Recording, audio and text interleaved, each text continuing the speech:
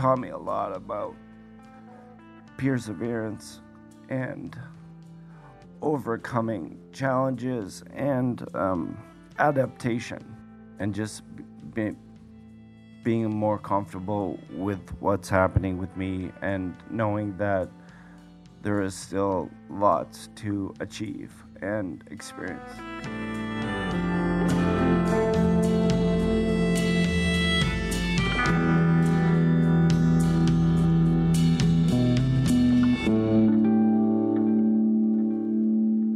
Welcome to The Well. I'm Anson Mount. And I am Brandon Edgens. And Brandon, do you remember right before the pandemic, I was stupid enough to go on a cruise? Yeah. Right. Well, it was the Star Trek cruise, and I was very excited to attend, not only to meet the fans, but one of the reasons I was there is I wanted to grab a couple of episodes for the podcast, and so I did a couple of live interviews. These will be our first live interviews for The Well, in front of a live studio audience. And one of those people was an actor by the name of Kenneth Mitchell. And I've known Kenneth for a while. He's a friend. We worked on Star Trek Discovery together. But it's something that happened in Ken's personal life and how he chose to deal with that made me want to talk to him about the creativity of, again, survival. This is going to be a recurring theme this season, I think. What happened is in 2017, Ken was diagnosed with ALS, which, as you can imagine, is a devastating piece of news, especially for someone who's married with 2 kids. God. But what Ken decided very shortly after this diagnosis is that he wasn't going to feel sorry for himself. And his way of doing that was to stay productive. He wanted to keep working. And when Ken's friends and colleagues found out about his situation and how he wanted to deal with it, they made sure the work would be there. And as the disease progressed, those roles were tailored for Ken to continue his work. And I just want to read you a list of his most recent credits since his diagnosis. Ken has appeared on The Detectives, See, Nancy Drew, Star Trek Lower Decks, Star Trek Discovery, and Captain Marvel. Wow. He has made it his mission to stay productive and lead by example for his children. So I wanted to take the opportunity to sit down and talk to him, not just about that, but about him. And so again, as I say, this is a live recording, so we're just going to go ahead and kick it off and let it roll and see how it goes.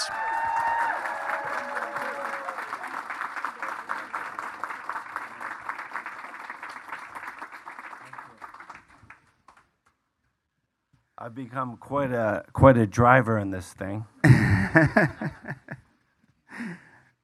How many different functions does this thing have? A massage, shower,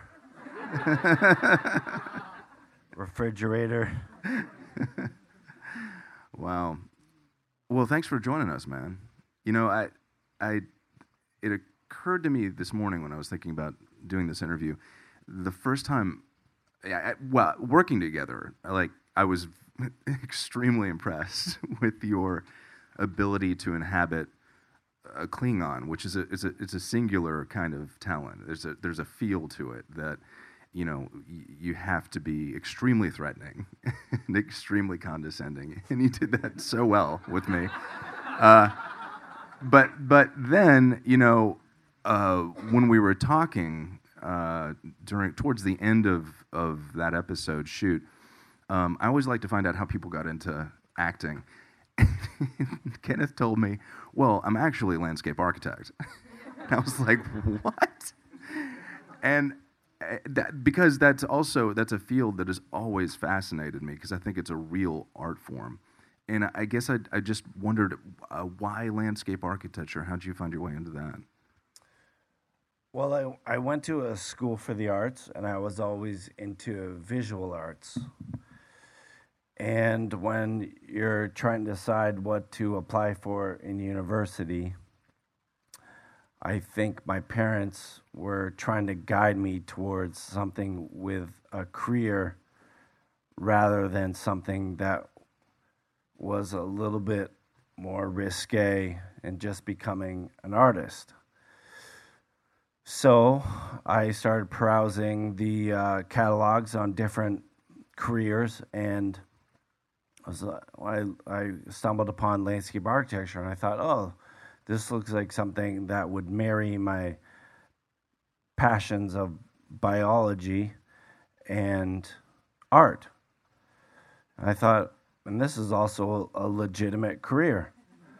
So I applied. It was a pretty rigorous application portfolio, and at the University of Guelph, Ontario, Canada, only 26 people get accepted every year, and 13 of them are mature students, people that already had degrees, and 13 people straight out of high school, which would have been me. And so when I got accepted, it was quite an honor, and I decided that's where I wanted to go. And it was a 5-year program at the time. And I spent a year of that program on exchange in Australia, which was a wonderful experience. And then straight out of university, I was hired by one of my professors. I won the silver medal ASLA award during my graduation, which was an incredible honor.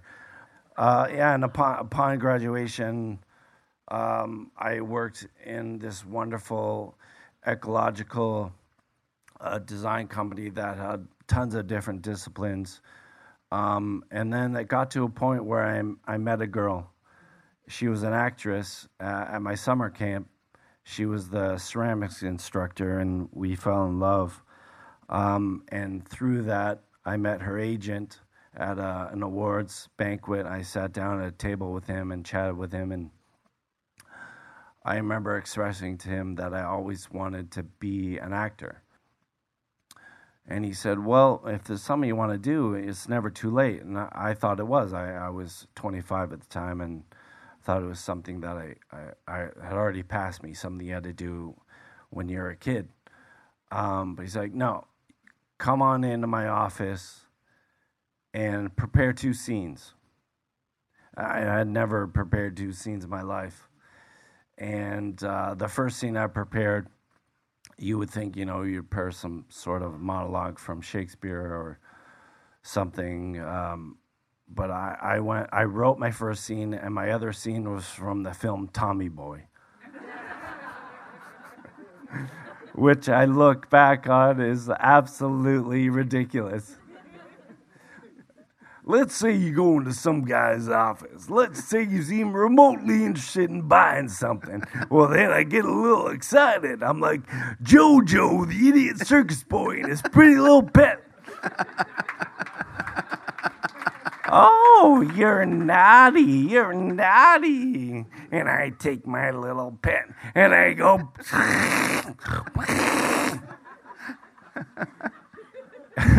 I can't believe you still remember that. Oh, it's a great movie. And then Norbert Abrams, God bless him, he looks at me, he goes, what the fuck was that? I was like, I don't know. And he goes, look, here's some sides. What are sides? And he goes, it's an audition for another client of mine. And he hands them to me. Go outside for 10 minutes, prepare these, come back in. It was 2 pages. I never seen a script before, but I read it as quickly as I could. I tried to memorize as much as I could and understand the scene. I came back in and cold read it with him, and he said, you got something. He said there were a few transitions in the scene that were difficult, and you had instincts to nail them. And he saw something in me and decided to take me on as a client and threw me in the deep end. And I've been doing it ever since, and haven't had another job since. Wow. And so, what was the first job you landed, and how long did it take? It was my very first audition Really? for a national Adidas commercial, and I made a lot of money. Were all of your actor friends like, motherfucker? I know. Your first audition. My first audition, yeah. I was good friends with Scott Speedman at the time, and another friend of mine, Matthew Ferguson, who had done a bunch of stuff. And I remember that they were really supportive of me, and they were a little bit ahead of me as far as what they'd achieved. But so it was important for me to have friends that had already been in stuff, and I could say to myself, you know what, if they can do it, I can do it too. Yeah. And they continue to be some of my best friends and supportive of me through everything. Yeah. That's great. What was the highlight so far? Of my career? Yeah. I have to be honest with you, Star Trek. Yeah. Yeah. For many reasons, and if I start crying, it's there's just lots of emotion in my belly, and part of my illness is extreme laughing and extreme crying. It's a bit part of the symptoms. And when my doctor told me that, I said, "You mean like the Joker?" And they're like, "Well, and then they said, well, they gave me a technique. If you are crying uncontrollably and you need to try to center yourself, start at 100 and try subtracting by sevens. It'll help. It's hard, trust me." And then I remembered one of my first acting coaches gave me a technique, like, if you ever want to play a psycho, just stare straight ahead and do math in your head. And the camera will pick it up and you'll just look like a whack job. And so if you guys see me crying, looking like a whack job, you know why. Yeah, man. Your love for this franchise and for this fan base and this family was evident the other night at your party. If you weren't there, Kenneth threw the best Star Trek party. It was a rave, and we all had the neon red House of Core markings on our faces. And at one point, we figured out how to get Kenneth crowd surfing, and which is probably, looking back on it, not the best idea. Well, I had this vision. I don't know why I had this vision, but I had this vision of crowd surfing in a sea of time crystals. So my friends bought 400 glow stick time crystals. They brought them with them in a duffel bag, and we handed them out. I explained to the crowd my dream, and they executed it with passion. Oh, yeah. And the funny thing about it is we had the vision of doing it, but we forgot about how we were going to exit. Yeah. So I actually thought the same, 10, 12 guys and girls were going to be holding me up and bringing me into the middle and surrounded by the time crystals and the energy from the crowd. But all of a sudden I start feeling different hands on me. And I was moving. And I was in pure euphoria. I was elated. And my other buddy, Alistair, God bless him, he created a track and mixed in the theme song to Discovery, and so that was playing during this moment, and it was bananas. It was pretty special. It's something I'll never forget. Yeah, I could see you were just. I've never seen a look of such euphoria on someone's face. It was just you and the lights, man. And then when we got you up on the stage, and then in a chair, picked you up in the chair. It hit me then that your T-shirt just had one word. It said "time" with a Time. period. What is that? Well, it's in conjunction with the episode that we did.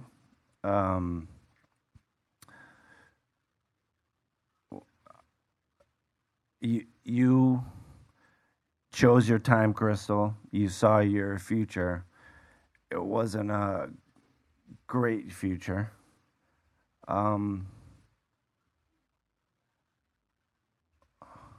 I suppose I've seen a potential future, but Captain Pike, he chose service. He chose community. He chose the Federation. He chose something beyond himself. And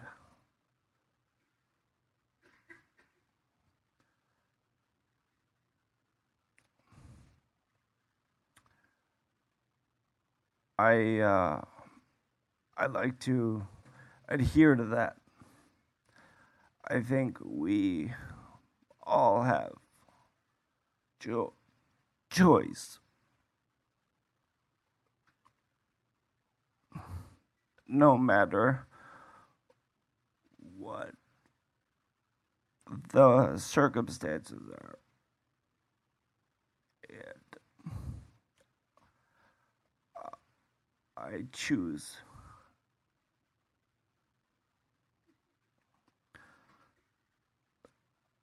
I choose life. I choose science. I choose love and family and caring and inclusiveness. And I choose to live life to the fullest with my family and friends. And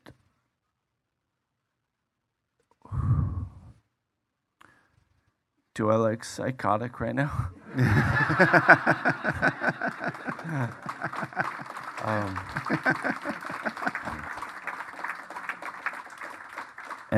And that extends to all of you, my Star Trek family.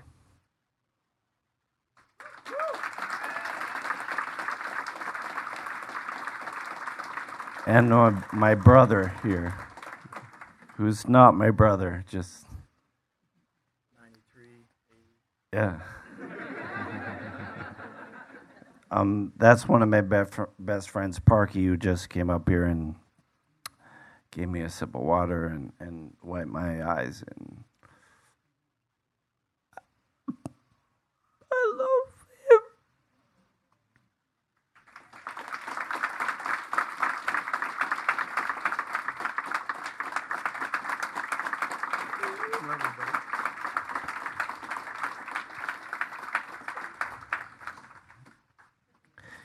He wipes my butt 3 times a day. The poor fella. And he's built like a brick shithouse, I have to say. He can pick you up and move you around anywhere he needs to. So, yeah, and I, it was just right before this cruise that you finally made the announcement about your diagnosis, and we'd known for a while. When you describe it to people how this disease affects you, what do you tell them? Yeah, well, just to clarify, I have ALS, amyotrophic lateral sclerosis. I was really proud of myself when I learned that. It's a neurodegenerative disease that affects your motor neurons. They slowly are dying off. Yeah, I describe it like you're slowly inside your body, and it's just slowly breaking down.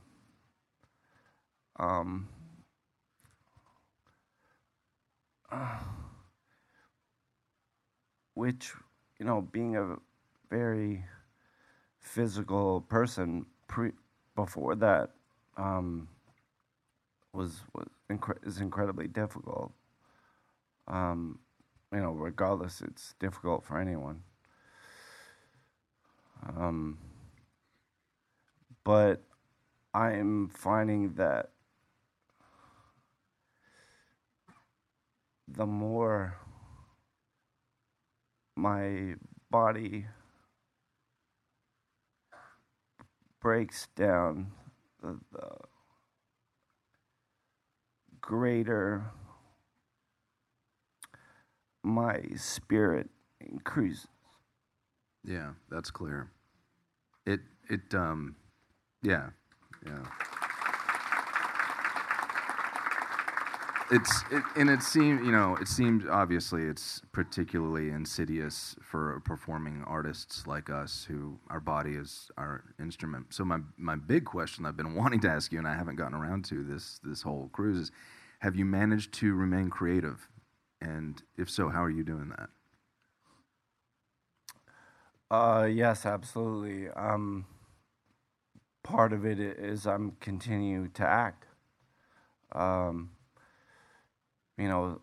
Alex Gruxman and his team have been incredibly supportive, and they're keeping me going. Wow. A direct result of that was Tanavik. When I told them the news, and I told them that I wanted to keep going, they immediately said, "We got something for you," and that was kind of the birth of Tanavik. Well, they gave me another part, to be honest, and Tanavik was originally supposed to be played by Shahzad, which made a lot of sense. But his beard got in the way. His other character had a beard, and when you do prosthetics, you have to shave your beard off. The prosthetics won't stick. So he gave up that role, and they offered it to me, and I mean, I'm so grateful for that on many levels. I've been able to work on a couple new projects since, one of them being Nancy Drew. I've teamed up with Fake Empire. I've worked with them a few times on a series called Astronaut Wives Club and a pilot called Broad Squad. I know, a terrible name, but and it wasn't a comedy.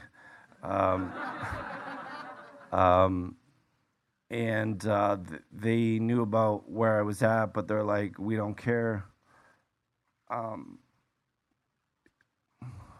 We just want to keep it going."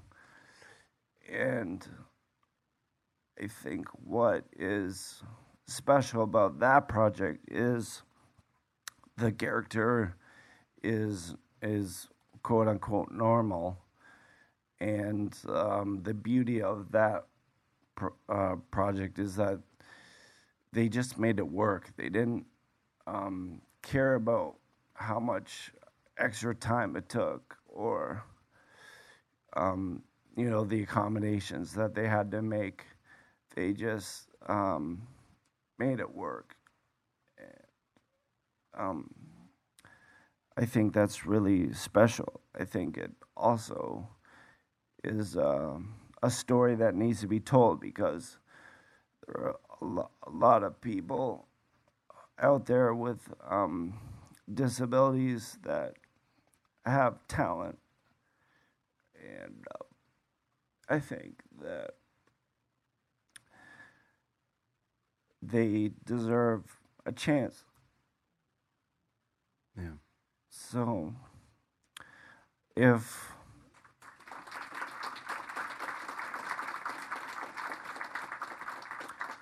if I can be an example of how it can work, then great. I think that was really special. Another project I did was for a show called C on Apple with Jason Momoa. My friends, my Jericho producers, Dan Schatz and John Steinberg, were the showrunners. And again, they just wanted to keep me going, keep me inspired, and keep me invigorated. And they wrote me a part at the end of the season. A bearded, horse riding, leather cloak with a machete on his back. I mean, it was it was badass. They clearly had faith in you. Yeah. I did have a little bit more ability at the time, safe enough to get up on the horse and hold on and whatnot. But it was also a really special project because of the themes of the show. They're I don't know if you're familiar with the show, but it's a dystopian future where everyone is born into blindness. So there are a lot of blind people on the show, and one in particular, he's the consultant. His name is Joe, and he was of sight until he was 17, and then slowly over time, by the age of 24, he was fully blind. And I think it was kind of serendipitous that we met each other because, of what I was going through, and it just it taught me a lot about perseverance and overcoming challenges and adaptation, and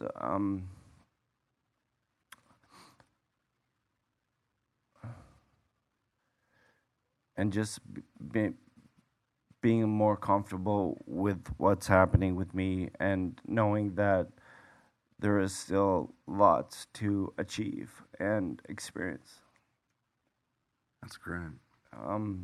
Yeah, and so unfortunately, I got a phone call. I had the most wonderful experience, and it was an awesome character. And then I got a phone call from Dan. He said, "I got some good news and bad news." And I said, "Well, tell me the bad news." He goes, "Well, they're reshooting the last 4 episodes of the show. It has nothing to do with you. They just were creatively going in a different direction, and therefore your character is not going to exist." And yeah, but it was a reminder to me that it's about the journey and the experience, and not about the end product. And I got so much out of doing that show that it actually didn't bother me. But what's the good news? And he goes, "Well, we just got a new show for FX Hulu called The Old Man, and we were writing you a part. And it stars Jeff Bridges and John Lithgow." Oh, wow. Wow. Yeah. And I assume you shot that? I've started shooting it, so I have a reoccurring part, and they wrote the part with me in this chair. FBI agent in charge of operations, working with John Lithgow's character. Wow. Yeah. And what's it like? What's it like to work with those guys? They are, I mean, titans. Yeah, I respect them dearly, and they're everything you can imagine them to be. They're fun, intelligent, and full of stories, and super supportive of what's going on. So I'm grateful and beyond blessed to have that experience. That's still ongoing. Um, And it was just really liberating to be in my chair and play a character where I wasn't hiding anything. Could just be myself and expose whatever ailments we're having, and that was a beautiful, beautiful experience. That's fantastic. Yeah. Wow, you've been busy. I see these guys following you around with cameras a lot too. What's going on with that? Well, I don't know. I think there's a documentary perhaps that might unfold. There's a story obviously to tell, and I think it's an important one to tell. And what better place to help tell that story than amongst the Star Trek family? Yeah. And when did they start? When did they start shooting? They started shooting at the rave.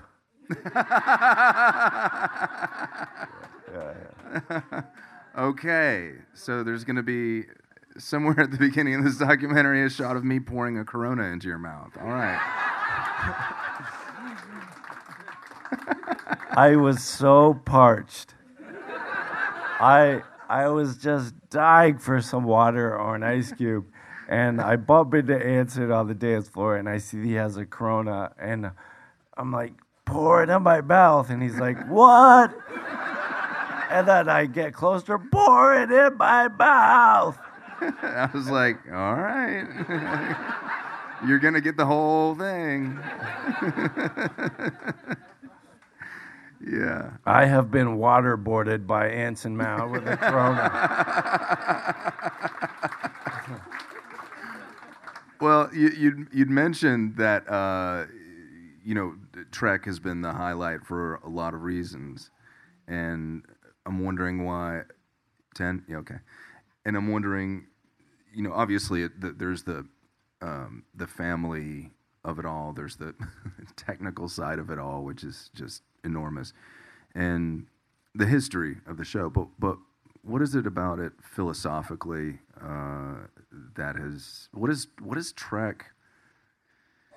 I don't know. What does it do to us, for us as a species? Or I'm not asking this question right, but what is it?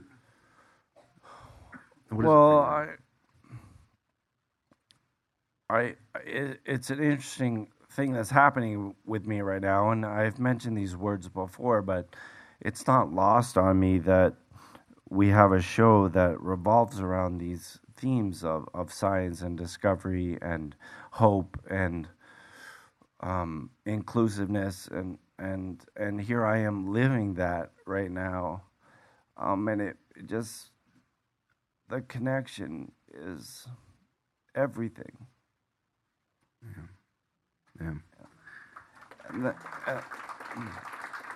And then I think another special thing for me is sharing that with my family. They had never seen an episode of Star Trek before I got cast, and now my son's at home wielding a bat lift.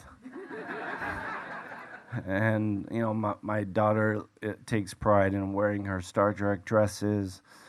And my wife puts up with me. No, but she feels the love. I really wish she was here right now. Yeah. Sometimes working on Trek, more than any other thing I've ever worked on, sometimes I like to think of our episodes as different little love letters to humanity. You know, and it is a singular blessing to get to be a part of that. Oh, yeah, 100%. Yeah. All right. So what's next? For me, Yeah.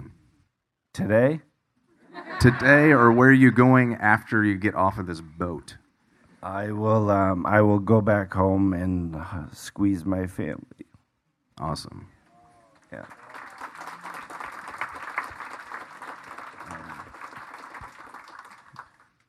I don't think that there's a better next thing. Yeah. Yeah. Well, it's been a pleasure spending time with you on this stage and on the show and just in general, and I hope we continue to do it for a long, long time. I'll be seeing you soon. Thank you very much from the bottom of my heart. I appreciate it. Yeah, and thank you. And thank Thank you you. to all of you.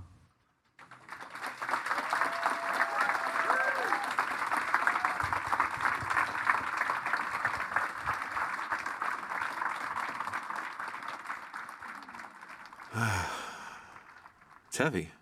Yeah.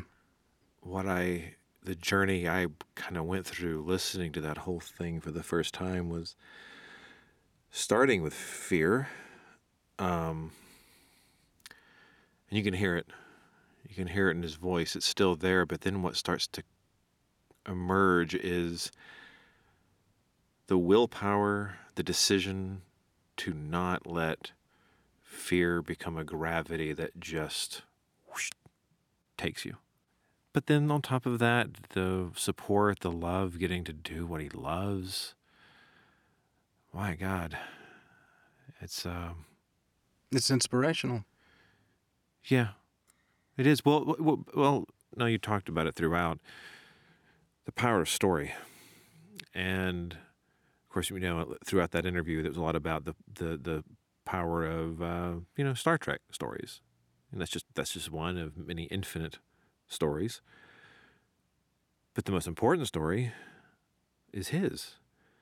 So to sit down and tell his story like that, it does what stories are supposed to do. Sharing, your experience like that does what we hope that it does. It reassures, it lets us all know that there are an infinite number of ways to go through life, of ways of dealing with tragedy, and to see the bravery and the way he has processes all of this stuff in in this sort of real-time way of not denying any of it and just living every feeling and every truth and every realization as it happens, because there's, what choice do you have? But a lot of people try not to, right? I would say it's inspirational. I would also say it's instructional. The creativity of survival, I've learned through Kenneth, is not just about living through something, because let's be clear, this disease will take his life. Yeah. We know that. But how you survive with what you have left, how you choose to keep going. There are other kinds of death. There is creative death. There is spiritual death. And Kenneth has conquered. I'll never forget, to the day I die, walking into that rave and realizing, oh, this isn't just Ken's rave. This is Ken's rave. And then when we got him up on top of our hands to crowd surf, and I've never seen anyone in such ecstasy.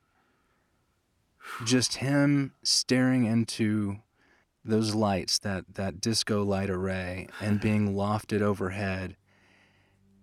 And then he floated.